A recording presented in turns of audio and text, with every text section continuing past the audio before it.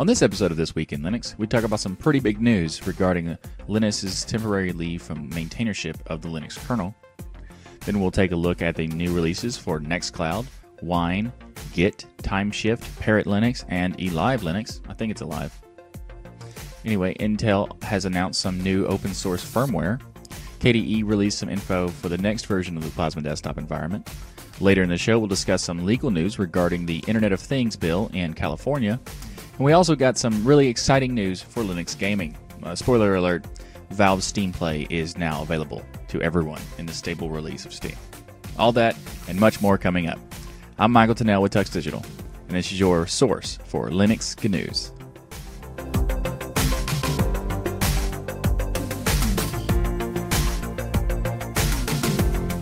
Before we get started, I just want to take a minute to mention the Tux Digital Patreon. Patreon is a platform that allows you to contribute to your creators on a consistent basis, typically monthly, and it helps creators as well as get perks and benefits for becoming a patron. Now, I've mentioned Patreon multiple times, probably every episode at the end and like the outro type thing, but it's rare that I mention reasons why to become a patron. And I realized that during the recording of this episode, when in the live stream, a viewer mentioned I should probably explain why you would want to become a patron in the show, so I'm doing that now. So thanks for that suggestion. So if you would like to become a patron, you can get a bunch of benefits. So, for example, behind-the-scenes updates, access to patron-only polls, where I ask questions about the future of the channel, the future of the show, things like that, where you could provide your opinion on that. Access to patron-only content. For example, when this show is done, I do a live stream that could be anywhere between 2 to 4 hours long, sometimes longer.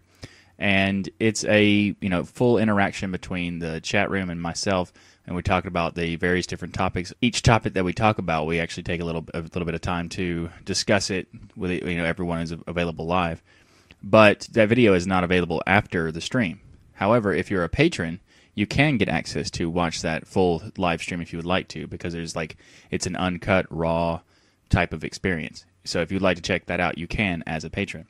And you also get access to early access to new videos. So when there's new videos on the channel, you'll get access a couple days or so, maybe even a week before the video gets published. And there's also discount codes for the Tux Digital merchandise, like the Linux is Everywhere t-shirt. So each tier gets a different benefit. So the bigger tier you're on, the bigger the discount is. Because if you're already contributing to the channel, I think it's kind of weird for me to also want you to pay full price for the shirt, or the merchandise anyway. So this is a way to thank you for wanting to support the channel as much. Anyway, if you'd like to learn more, you could go to tuxdigital.com/Patreon. Up first in the show is some pretty big news, but not like terrible news or anything, just pretty big news. Linus has announced that the 4.19 release candidate 4 has been released for the Linux kernel. And also, definitely more interesting and pretty shocking actually in a way, is that Linus has announced that he will be taking a temporary leave from maintainership. Now, he's not leaving the maintainership of the kernel, he's just taking a break essentially. And when he said this is going to be starting for the rest of the 4.19 cycle, and that he would be back for the 4.20 cycle. So Greg Crow-Hartman or Greg KH will take the rest of the Linux 4.19 cycle. Some of the interesting things is he gave multiple reasons of why he's doing it, but there was one reason that I thought was interesting that it's not really like the core reason or anything. It's just it's just an interesting thing. He said he's trying to overcome like the crude remarks that he's been known for, for the making for people sending pull requests and things like that. And it says, I'm going to take time off and get some assistance on how to understand people's emotions and respond appropriately. This is not some kind of I'm burnt out, I need to just go away break. I'm not feeling like I don't want to continue maintaining Linux. Quite the reverse. I very much do want to continue to do this project that I've been working on for almost 3 decades. So this is a interesting thing because he's if you're not aware, most of the time when people talk about Linus or do articles about him, it is typically like attack pieces on him being abrasive or rude or crude and things like that. And there's been a lot of, and I don't know how many, but there's been a significant amount of articles and stuff like that where they would argue that he shouldn't, because of the way he acts and responds to people, that he shouldn't be the guy at the top of the project, because it should be more a professional person or whatever. And this happens a lot. Like the vast majority of the time when you see an article about him, it's usually a hit piece. It's sometimes they sometimes get it where they're not trying to attack that part of him, but most of the time, like at least lately anyway, it has been roughly just topics about him being abrasive. So it's interesting that he's decided that he wants to take a break and address some of those complaints.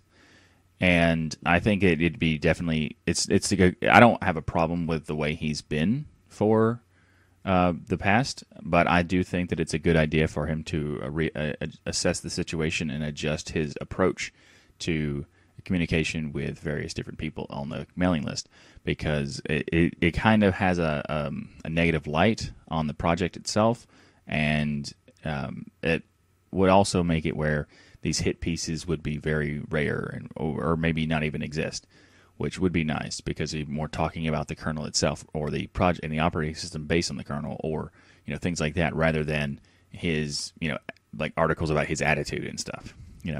I think it's a good idea. And I'm glad that it's only going to be temporary. And I do think that Greg KH would be the best option to take the reins for now. Anyway, it's interesting. If you want to read the announcement and the rest of the message from Linus, you can find a link in the show notes. Nextcloud 14 was released, and this comes with two major security features, one of which is very interesting. And first of all, they added two-factor authentication, a new structure called Gateway. It enables the users to access the cloud files using secure messaging apps like Signal and Telegram. Those are pretty cool. Well, Signal's more secure than Telegram. Anyway, some SMS gateways and even YubiKeys and stuff like that. So that's pretty cool that they added that. But they also added something called video verification, which requires a user to use a video call to get a password. This eliminates the risk that a person like a hacker or whatever with access to the user's email or mobile device specifically could snoop into the cloud-based system, because it'd be checking like basically a Face ID type thing. That's pretty cool and also weird, but also cool as well. Just I kind of want to see how it works.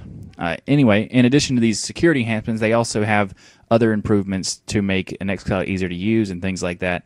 So if you like, for accessibility, one of the things that Nextcloud has always had a problem with is accessibility. So it's really cool that they have added that, because it makes it easier for people who have visual disabilities to be able to use Nextcloud much more easily. So that's cool. They've also added new themes to make it better for them, as well as keyboard accessibility improvements and all kinds of stuff. So Nextcloud 14 is looking really cool and some really interesting features. So if you want to check it out, you should check the show notes for a link. Up next in the show is the release for Wine 3.16. And actually, the stable release of Wine is 3.0.3, when 3.16 is the development release. But there's some really cool stuff in the development release, so if you were wanting to test things, you could use that. But just keep in mind, it is development release. They do a lot more development releases than stable releases, as you can tell. So anyway, the dev version includes an initial implementation of the OPC, or Open Packaging Conventions, and it adds better support for CSS properties within MS HTML, and 43 other bug fixes. So one of the cool things that I like about it is that every time there's a new development release for Wine, there's also support added for different games support, so that they'll improve the support for different games, and including this one has Call of Duty 2 fix, Resident Evil 7 fix, and the popular Warframe launcher. So those are pretty cool. If you'd like to learn more about this particular release, you can find a link in the show notes. Up next in the show is Git 2.19 was released, And Git 2.19 has some really, really cool features, especially like the range diff. So you can have like diff checking, where if you're not familiar in programming or actually any kind of file, if you have one file and you have another file, you can use diff as a command tool to do see what's the difference between the two. And with Git, you can kind of do that already, but not really. And this gives you a lot more control about the ability to like see the differences between, like, so Git will keep track of differences, but this allows you to easily, through the command tools, much more easily, like, to see what's different and things like that. And there's also new compatibilities that you can use, like grep functionality in Git. So you can like search through your Git directly with, like, not using grep, but something grep-like, which is pretty cool. So there's a ton of other improvements as well, like better support for newer versions of Apache with the InstaWeb stuff. And there's also a rewritten submodule for C implementation, and a lot of other things for like Python compatibility and all kinds of stuff. So if you haven't checked out the Git and you are using anything really at all, anything else for your programming and stuff like that, especially if you're using SVN, anyway, you should definitely check out Git, and you find a link to that in the show notes. Up next in the show is Timeshift 18.9.1 was released, and there's actually been multiple versions for the past couple weeks or so that I wanted to talk about because they've added a lot of interesting features. But more importantly is Timeshift, if you haven't heard of it, is a really, really cool tool because it allows you to do system restore through Linux, and it does it very easily too. So you can create snapshots and then restore them, and there's many different ways to do this in Linux, like rsync and things like that. Or there's backup things. Back in time is one. All kinds of different stuff that allows you to do this. But Timeshift does it pretty easily, and it does it really well because it uses some tools in the back end that makes it more efficient and stuff like that, depending on what you compare it to. But it's cool because it makes it really easy to do. Anybody can just click the create button and make a snapshot, and they want it to restore it, they can just click the restore button and choose which one they want. Like, that's very nice. So it's a nice tool because it's really easy to use and it works pretty well. Now, another thing I want to talk about in this particular application is because the developer of it, Tony George, mentioned recently that he's going to have to start reducing the amount of time he spends on it because the amount of work that goes into doing it and the amount of donations that he's receiving to continue working on it. So there's a lot of support needed and there's a lot of development needed, but there's not a lot of support, as far as like donations go. So he's kind of putting it on a back burner. So I just kind of wanted to let people know about it. If you haven't used it, or if you're a Linux Mint user, you probably have used it because it's shipped by default in Linux Mint. It's a very useful tool and a very important tool. And I hope that people would be interested in helping them out and contribute to Timeshift, so they will continue to develop it as as much as possible, rather than putting it in reducing the amount of time working on it. So if you'd like to check it out, there's a link in the show notes. And also just to specify, he did say that he has no issues of having a large user base. There's lots of people that use it, but for some reason there's only 0.1% of the user base that actually donates to the project.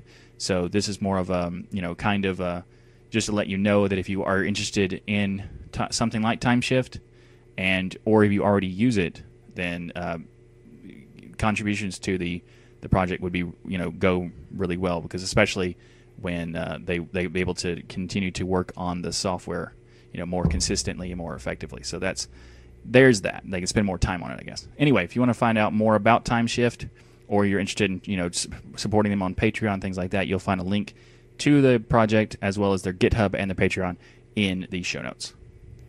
Up next in the show, Intel has announced some interesting news at the European Open Source Firmware Conference. That's a lot to say. And but it's really cool. The announcement is for an open source project called Slim Bootloader. It's an EFI implementation of a bootloader based on Coreboot and available under the BSD license. So Slim Bootloader is a secure, lightweight, highly optimized bootloader that supports multiple operating systems. This is their description. It also includes functionality like firmware updates with UEFI. That's pretty cool. Firmware updates is, nice, very nice. Currently only works on the Apollo Lake platforms, though.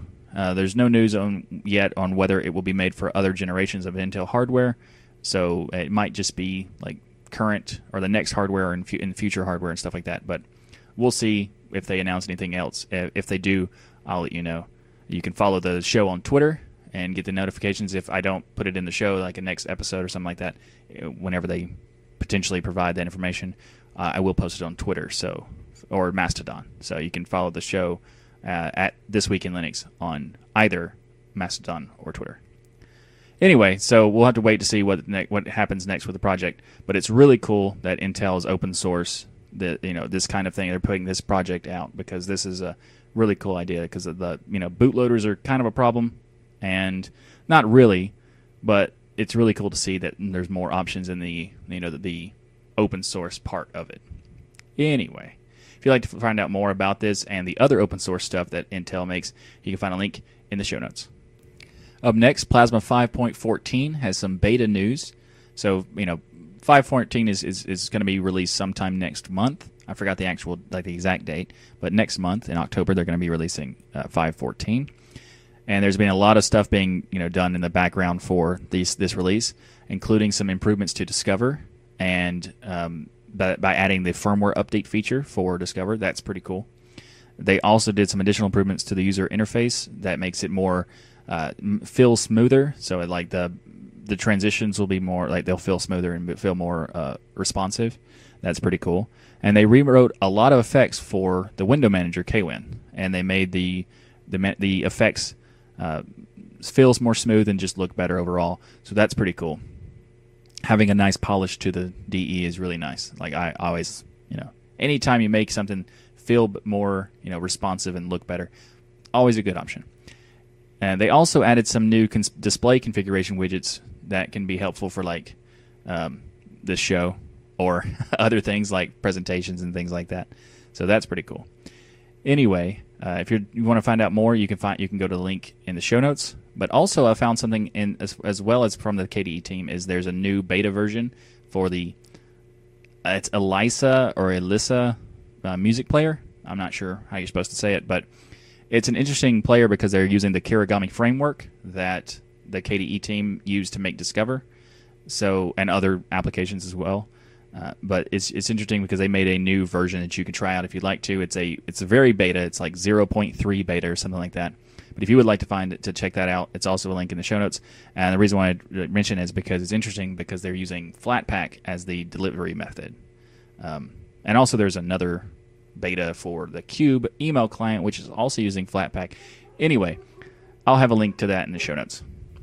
Up next in the show, California is set to regulate the Internet of Things or IoT.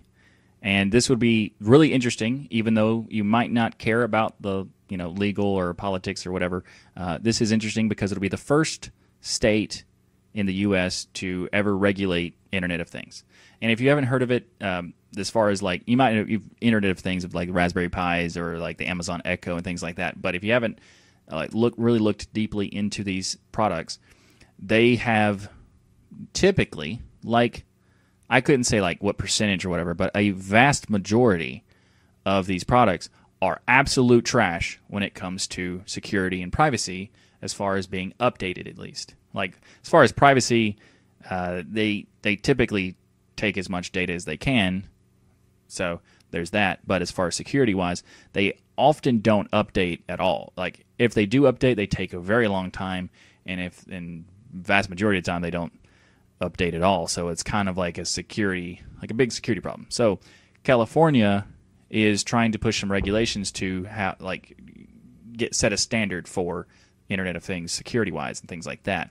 So here's some information about this particular bill.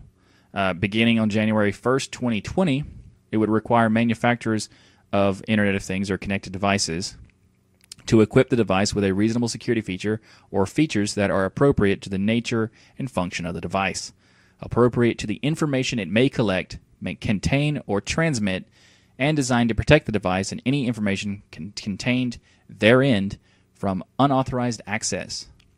So basically, it allows them to have, it requires them to have a feature that has security aspects to make sure that there's people can't get access to it, which would require them to have to update it as well, but they don't really specify that really. And they don't really specify exactly what this would mean, because a security feature that's appropriate to the function of the device could be, that could be all kinds of stuff. So who knows what would actually come of this. And specifically, a lot of people have said that this is not going deep enough, and they would like it to go farther in as far as like what's required. But I guess it's a good stepping stone for like the first time it's ever been done. So, I mean, I would like them to do it more as well, because a lot of these products are being purchased by people who don't know how to update the system and stuff like that, and they never get updated, and they're just basically just a security nightmare in a way. So hopefully this will be helpful in some way, at least in the long run, because California is a big state, and it does kind of set precedent sometimes. Other people will use it as an example to implement other laws themselves in their own states, or some might be used for like federal laws, potentially. Who knows? It could be cool that this is happening. We'll see in the long run what really happens with it. Hopefully they put a little bit more emphasis on the security and updating things. But we'll see. Anyway, if you want to read the bill or find out more about this article, you can find a link in the show notes. Something really cool happened recently, over the past couple of weeks or so, and just recently for Arch. But Arch Linux and KDE Connect did some AMAs on the subreddit for r/Linux. This is really cool because they basically, if you're not sure what an AMA is, AMA stands for Ask Me Anything. And it allows you to, if you do an AMA, it basically means that if you can go in and ask whatever question you want, and they'll usually answer it. In this case, they asked about they had an Arch thing, so asking the developers for Arch various different questions, and also the KDE Connect team. So first up, the Arch, there was some of the questions were really interesting for Arch, and they were asking, so like what kind of like manpower do they have, and where is assistance needed for the project? And they basically said they have a lot of people who are doing packaging, but they need people to do like packages or patches to those packages and debugging packages. So like they're saying that these is more of a complex thing. So the like majority of the people who are doing contributions are doing packaging, because it's kind of like it's very consistent. Whereas they would need more manpower doing the testing and debugging and things like that. And another question was regarded how to get more involved with Arch, and their suggestion was to go to the IRC and just hang out and listen, which is an interesting point, because if you wanted to get involved, like get familiar with a community or something like that, if you just kind of watch and pay attention to see what happens, you could kind of like get involved in that rather than just immediately jumping in and trying to help when you might not know where you want to help. So that way, it's an interesting suggestion. But fair warning, the IRC for Arch is not the most friendly to average users. Or not average users, but like beginner users. So keep that in mind. It's not horrible or anything, but it's not the most friendly. So anyway, keep that in mind. Also, KDE Connect had an AMA 2 weeks ago, and it was just too good to not talk about it. So the KDE Connect, one of the questions that someone said was really interesting, because it conveys it's more of a question that also is answered in a different way than you might expect. And they said that the fact that the name is KDE Connect makes it seem to be exclusive to KDE. But in recent months, I've read that several non-KDE distros are planning to integrate Connect to their platforms. So they were saying that the name is kind of confusing. Do you have any intention to change the name of KDE Connect when it gets more popular, for example, like on GNOME? And the response was, there's no technical reasons why it wouldn't work outside of Plasma. We got some negative reputation in this regard because some distros package it badly. And they specifically pointed out Debian as one of those distros, which is pretty interesting. But anyway, the thing that they didn't mention in this is that the reason why KDE Connect is named KDE Connect is more of a unfortunate misunderstanding rather than a bad naming thing. So KDE Connect means the KDE community or KDE project made this particular project. It doesn't mean it works for exclusively on KDE stuff or KDE Plasma. If you don't know, KDE is not the name of the desktop environment made by KDE. KDE is the name of the community or the project that makes the desktop environment Plasma. Now, understandably, it's kind of confusing because originally the KDE was the name of the desktop environment, so it makes sense that people would assume that's what it refers to. Unfortunately, the reputation is just is inaccurate, and it's kind of KDE's fault because they did change they changed the name of the desktop environment to Plasma in 2008 and didn't really tell people or try to convey the message very much until like 2014. So there was many years, and they still aren't doing it that well. So they need to work on that. But Plasma is the name of the desktop environment. KDE is the name of the people who make that desktop environment, and that's why the naming is kind of confusing, but at the same time more accurate than not. So that's why they have really no intention of changing it, but also it's understandable why there's confusion. If you're wondering what KDE stands for now, since it's not Plasma's the name of the DE rather than KDE, it stands for nothing at all, just letters. So my suggestion to the KDE team would be to create a backronym, which technically it's not really an acronym. So anyway, but create a meaning for those so people could find it in the search when they look for what it means to actually mean something rather than the current results will just tell them it's a desktop environment name. Food for thought there. Anyway, another thing that they talked about that I didn't know was a part of KDE Connect, even though I've been using it for a very long time. It's really cool that they added this. I don't know when they did, but still.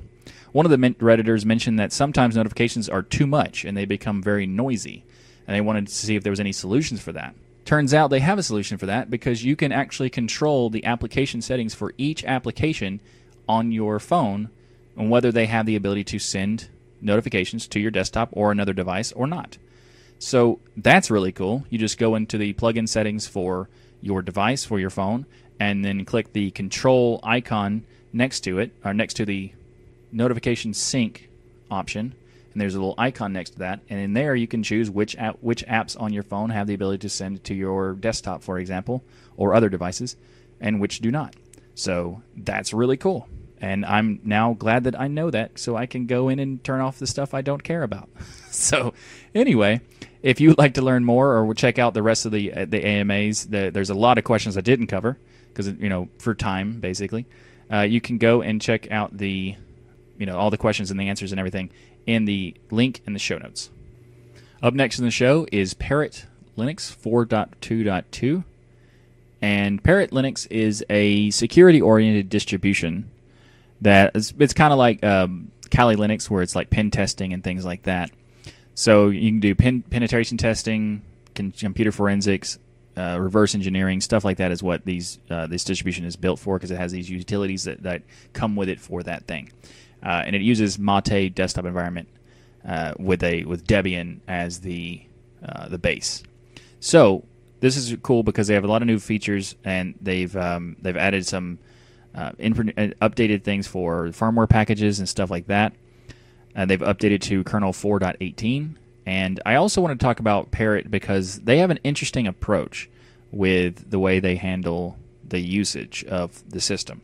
A lot of people, unfortunately, have used these penetration testing systems as their regular desktop distro, and that's not what they're intended for. In fact, that's actually a bad idea because by default, these penetration systems all have root as the user by default, so you always have elevated privileges in order to make some of these utilities work, and that's not a good idea if you wanted to. For just regular daily usage. So, for example, these are kind of designed to break systems, not be the most secure. So some people kind of think of them in because they can break other systems that they have more security in themselves, but that's not really the case at all. They're not intended to worry about their own stuff. They're worried about getting into other networks and other computers and things like that. So if you are using any of these penetration testing systems for your desktop, your regular daily driver, don't do that. Instead, use something else. But what's really cool about Parrot is that they offer two different versions. They have the penetration testing system version of Parrot. They also have the home version of Parrot, which is a daily driver type distro. So it's really cool because if you do want to have Parrot as your main system or your daily driver, they do offer a version that is for that purpose. So that is pretty cool. So if you are interested in trying out some pen testing stuff, but you don't really, you don't want to use it as the main system, but you do want to use it from the same people, well then Parrot Home is a good option. They also have an ARM version, which is pretty cool. So anyway, if you'd like to learn more about this, you can check out the link in the show notes for Parrot 4.2.2. Up next in the show is Elive 3.0 was released this week, and this is the first major version of Elive since about 8 years, really. Like, they've been working for the entire time, but it's been about 8 years since the big major release of 2.0 or 2.x, etc. So if you haven't heard of Elive, Elive is a distribution built for old hardware. So it supports exclusively 32-bit right now. They might in the future add 64, but their focus is mainly 32-bit for old hardware. And they use Enlightenment as the DE. The interesting thing about that is they also use Compiz as the compositor, which is the first time I've ever heard of Enlightenment using Compiz. So that's interesting. They also have a custom installer that has like unique features, so they don't use Calamari or anything like that. It's based on Debian, and they even have some custom persistence features for their live USB implementation. So that's pretty interesting. Now, they do a lot of interesting things, and if you are using really old hardware and you would like to, breathe life back into them, Elive is a good potential option for that you should check out. But I just want to let you know that they are using a pretty old kernel because it's based on an older version of Debian. So just keep that in mind. But there is one thing else I want to talk about in the sense of, like, when you market something, you should typically use phrases that are accurate to your statement and also not exaggerating because it kind of seems weird. So if you are a part of the Elive project and you're watching this show, please keep these in mind and rephrase these because they're weird. So some of the stuff that they mention on their release notes and also on their website kind of are odd because they make out some pretty outlandish claims. So something in the release notes, they said, Elive 3.0 is the most useful system ever made, perfect for daily use, rock solid, beautiful, and full of hidden features. You should list out what those features are, not make them hidden. But anyway, with every simplified aspect to make it usable for any user level. Okay, those are cool, except for the part where you said it's the most useful system ever made. That's an extreme statement, and you shouldn't say stuff like that because if they have 64-bit, it's not very useful for them. Just, Anyway, it also says on their front page that they're virus protected, and that's pretty true. I mean, Linux is very rare that you can get a virus on it. But then they say something that's also kind of extreme, and it says it is impossible to get a virus, or it says it is impossible that a virus can exist here due to how the security works internally. It's not impossible for a Linux system to get a virus. It is very, very rare and very improbable, but not impossible. So you shouldn't say that term. Anyway, so in terms of like a distribution's marketing, things like that, you should absolutely try to sell it as best as you can for it to let people know like why they should use it.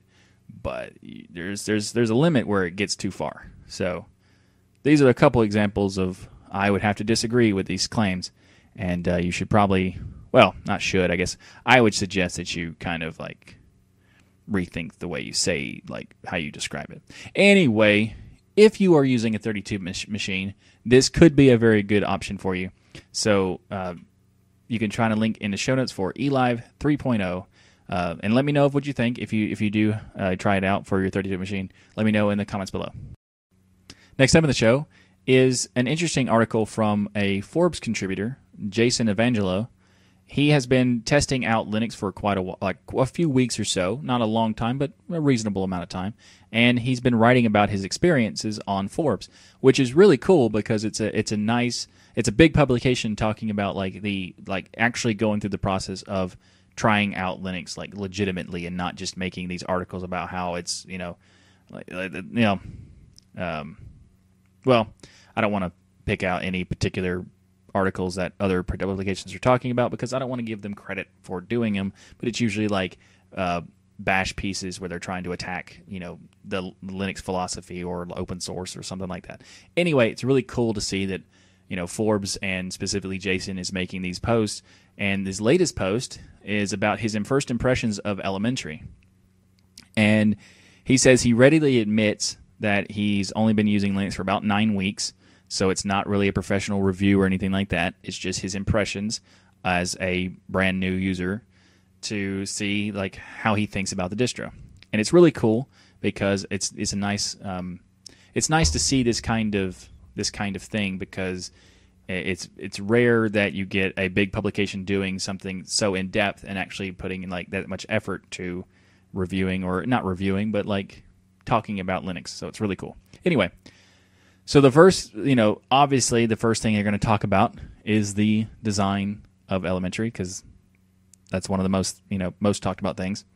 But he says it's crisp, it's highly readable and intuitive, and that's probably because most of they view design, they think that most of the design cues are inspired by Apple, which I'd probably agree because it's very Apple-ish. And he does mention that you really shouldn't need to tweak or customize Elementary because it's so beautiful out of the box. That's actually kind of a limitation that Elementary doesn't really offer much customizations, like on purpose. He doesn't even really talk about that, but it's just something to note. You really shouldn't have to, you shouldn't need to, but you probably shouldn't do it anyway because it might cause some instability things. So Elementary is definitely a really cool distro and it's really nice looking, but it's meant to be like use as is type thing. Anyway, he also provides some of his insight on the App Store and like the pre-installed browser, which is Epiphany. He says overall software is on the lean side. I'm puzzled why a suite like LibreOffice isn't included for productivity. That said, it's also easily accessible with a couple clicks in the App Center. Yeah, that's true. I mean, it makes sense that they don't, because they want to keep the ISO lean, and not everybody needs an Office suite. Like personally, I rarely use Office Suite. I have it installed, but I rarely use it. So why do I have it? I don't know. Anyway, the review is pretty fair, and it's definitely worth reading. So if you would like to, you can find a link in the show notes. But overall, he gave his conclusion was, for people curious about Linux, this and Ubuntu are an ideal place to start. If you're used to Apple hardware and you would want something that's stable out of the box, stays out of your way, and makes you feel at home as a Mac user, then Elementary OS is a great option. I'd have to agree. Those are pretty good points. So if you'd like to read more of the article, you can find a link in the show notes. And I'd just like to say this again, it's really cool that Jason is taking time to get to know Linux in the way he is. So good on you for that, I guess. Up next in the show is Android's not very secure. It's not good news. So in this case, for example, the American Consumer Institute has given some details about a report they gave for the issues with unpatched open source code in most popular Android apps. And the thing is not that the patches are not available or that the apps couldn't do them for whatever reason. It's just that they don't do it. Now, it turns out that 32%, or 105 of the top 330 most popular apps in 16 categories were sampled, and 19 and here's the thing. On average, these apps had upwards of 19 vulnerabilities per app. Per app, 19 problems. That's definitely a security problem, so it's hard to argue with people who point these out. It is a thing, for sure. And they said the vulnerabilities were broken out into the level of severity. 29% of these problems were critical, and 14% were rated as high. So 29% of the vulnerabilities found were critical problems that they should have, drastically go and fix them. And they might not be doing it. Well, they definitely are not doing it. So there's actually sometimes people will talk about how, open source, there's these patches are not being, they're not ready and stuff. It's usually people are not implementing these patches that are probably ready. Like a lot of the time you'll see these things where, and these Android apps or even other like Internet of Things stuff like we talked about earlier, these patches exist. They're just not going through the process of actually applying those patches. And that's the problem. Typically most of the time. I mean, even in this case, they even found a lot of vulnerable apps, including like banking apps, like Bank of America and Wells Fargo apps have massive problems, which is not shocking. The types of apps that should have the most security known to man, and they should be spending as much possible time they could on security, aren't. And I'm not really surprised. But anyway, this article, the Consumer Reports, they did suggest some potential solutions, do threat modeling, and include security and product requirements. Yeah, require security efforts put in. That's good. That's a good one. Provide secure code training for Android developers. That's good too. This is kind of like suggestions to Google, things like that. Do security testings of their apps on a regular basis. They're not doing that. Fix identified vulnerabilities as they go. Yeah, got to be good. Basically, it's have good security structures in place when you make software and not ignore problems that you find. That's their solution. The problem is they're choosing to not do them. So, anyway, there's that for you. Up next in the show is some Linux gaming news. Valve's Steam Play has been released to everyone. That's right. It's no longer a beta-only option. It is now available to anyone who uses Steam on Linux, which is awesome because, naturally it's great that people can get access to play different games that they want to play, and even if they're Windows games, that's awesome. But it's really cool that they rolled it out because I didn't even realize it was rolled out until someone mentioned it, and I went like, oh, it totally is. I can use it because I didn't sign up for the beta yet because I don't have any Windows games because, the whole no tucks, no bucks things. Anyway, it's really cool that they're doing it now that you can use, as a stable user of Steam, you can now use Proton stuff. And in the newest version, they've added full screen windows by default for these Windows games or Proton games. The performance for the timing of the APIs and the CPU limiting scenarios has been drastically improved, which is cool. They've added some compatibility fixes for games that have Steam integration, and they've updated support for DXVK or the DirectX Vulkan bridge, basically, or translator, and a lot of other things, including some bug fixes for VR games and stuff. Really cool stuff. I'm really happy to see that Valve has put. It's not even been that long since they announced the Steam Play Proton, and it's already out of beta. That's crazy. Anyway, really cool. Next up in the show is the Steam Play compatibility reports for Proton, and this is still some more Proton Steam Play stuff, and it's very cool. And this is even more cool because this is the community supporting the initiative for Proton and Steam Play. So essentially, this website has a lot of people are testing games for Proton and see if they work, and then grading them on a certain level to say, this is a good game that you can play right now, and this is really cool because they have a ridiculous amount of games that are almost 2,000 games have been supported and are actually totally playable, perfectly fine.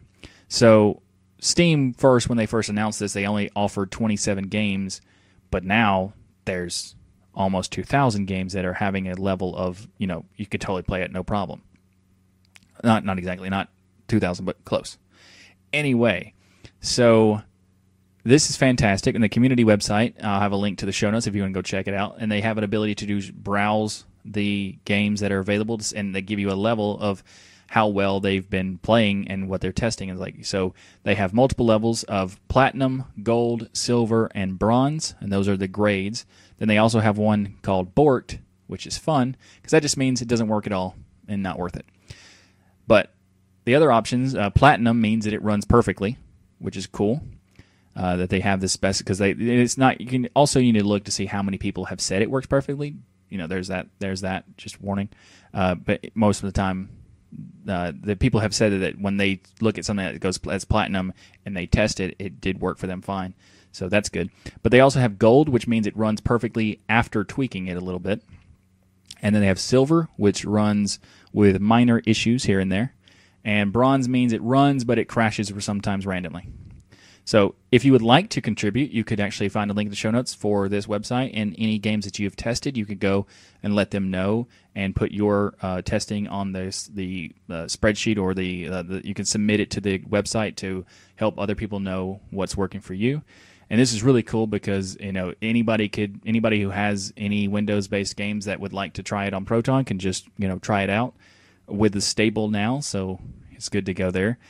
Anyway, it's pretty cool. If you want to check it out, there's a link in the show notes to the Steam Play compatibility reports from the community.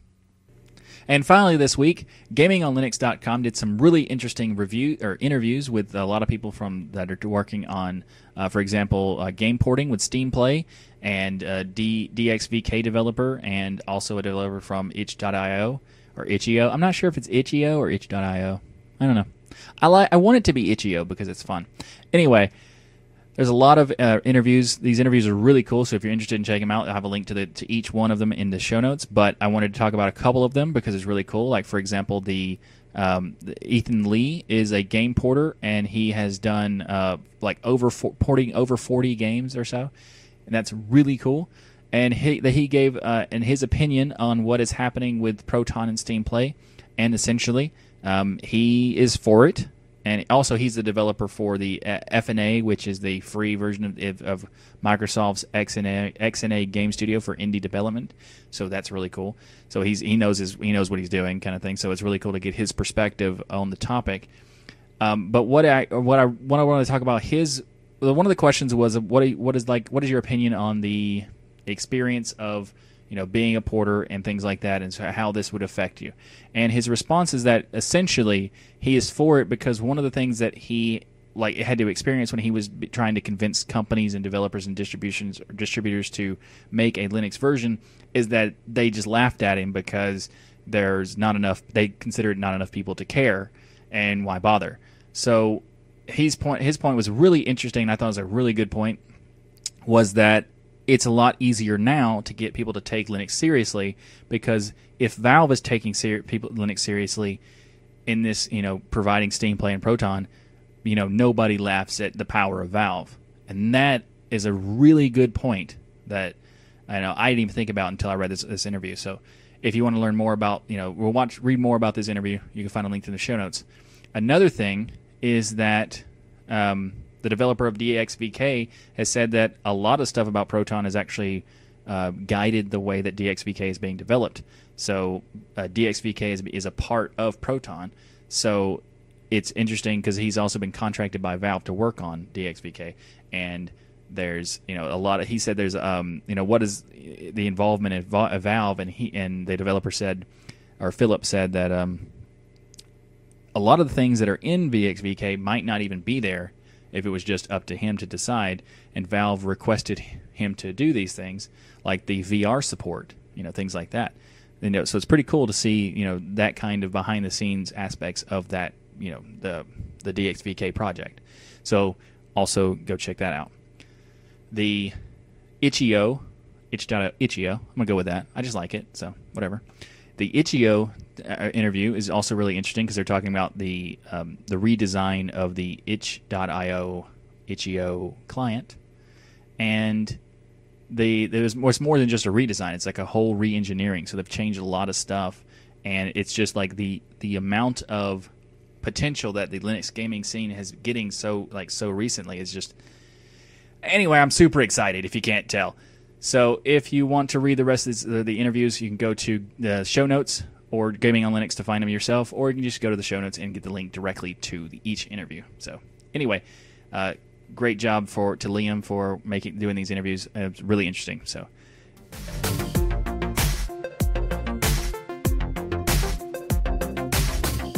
Thanks for watching this episode of This Week in Linux. If you like what I do here on this show, please like that smash button and be sure to subscribe.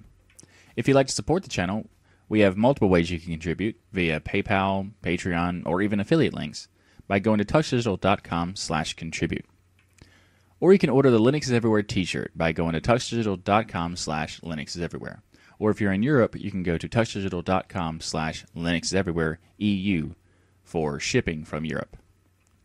If you'd like some more podcasting goodness from me, then check out the latest episode of Destination Linux, as I'm a co-host of that show. Just a reminder, the show is live every Saturday, so join us in the live chat room to discuss all the latest Linux news each week. The stream time is different each week, but you can find out what the time is for that week's show by going to tuxdigital.com/thisweekinlinux. If you scroll down, you'll see the scheduled time as well as a time zone converter to make it easier to see what the time is in your area. Thanks again for watching. I'm Michael Tennell with Tux Digital. And as always, keep using, learning, and enjoying Linux.